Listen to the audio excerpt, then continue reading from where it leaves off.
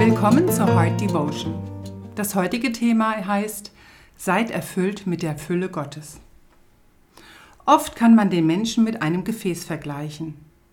Als Säugling kommt er auf die Welt und von da an fängt er an, gefüllt zu werden. Mit Eindrücken der Umgebung, den Menschen um ihn herum, Emotionen, Erwartungen, Regeln, Werten und hoffentlich auch mit Gutem wie Liebe, Vergebung und Annahme.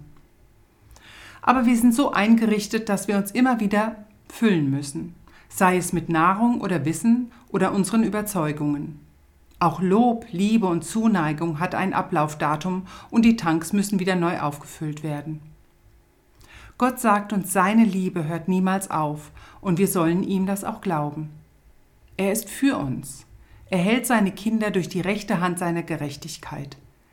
Er ist für sein Kind und auf seiner Seite. Er ruft uns auf, seine Gegenwart zu genießen, sein Dasein, seine Liebe, seine Güte, seine Hoffnung, seine Gnade, seine Barmherzigkeit, seine Gerechtigkeit, seine Heiligkeit, seine Vergebung, seine Fürsprache, seine Verheißungen, sein Leben und seine Fülle. Seine Fülle hört niemals auf. Lass dich füllen mit Gottes Fülle. In Epheser 3, 18-19 lesen wir: So könnt ihr mit allen Heiligen begreifen, welches die Breite und die Länge und die Höhe und Tiefe ist, auch die Liebe Christi erkennen, die alle Erkenntnis übertrifft, damit ihr erfüllt werdet mit der ganzen Gottesfülle. In Johannes 15,5 lesen wir: Ich bin der Weinstock, ihr seid die Reben. Wer in mir bleibt und ich in ihm, der bringt viel Frucht, denn ohne mich könnt ihr nichts tun.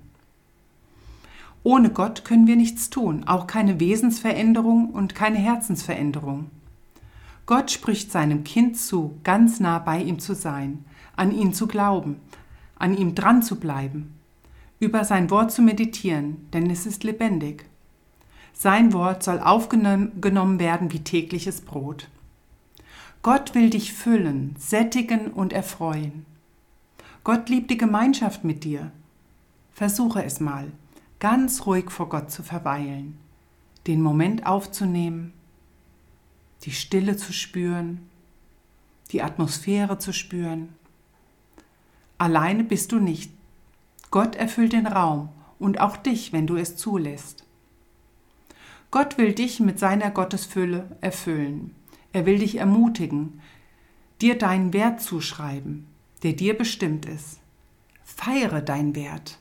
Glänze in deinem Wert. Freue dich an deinem Wert.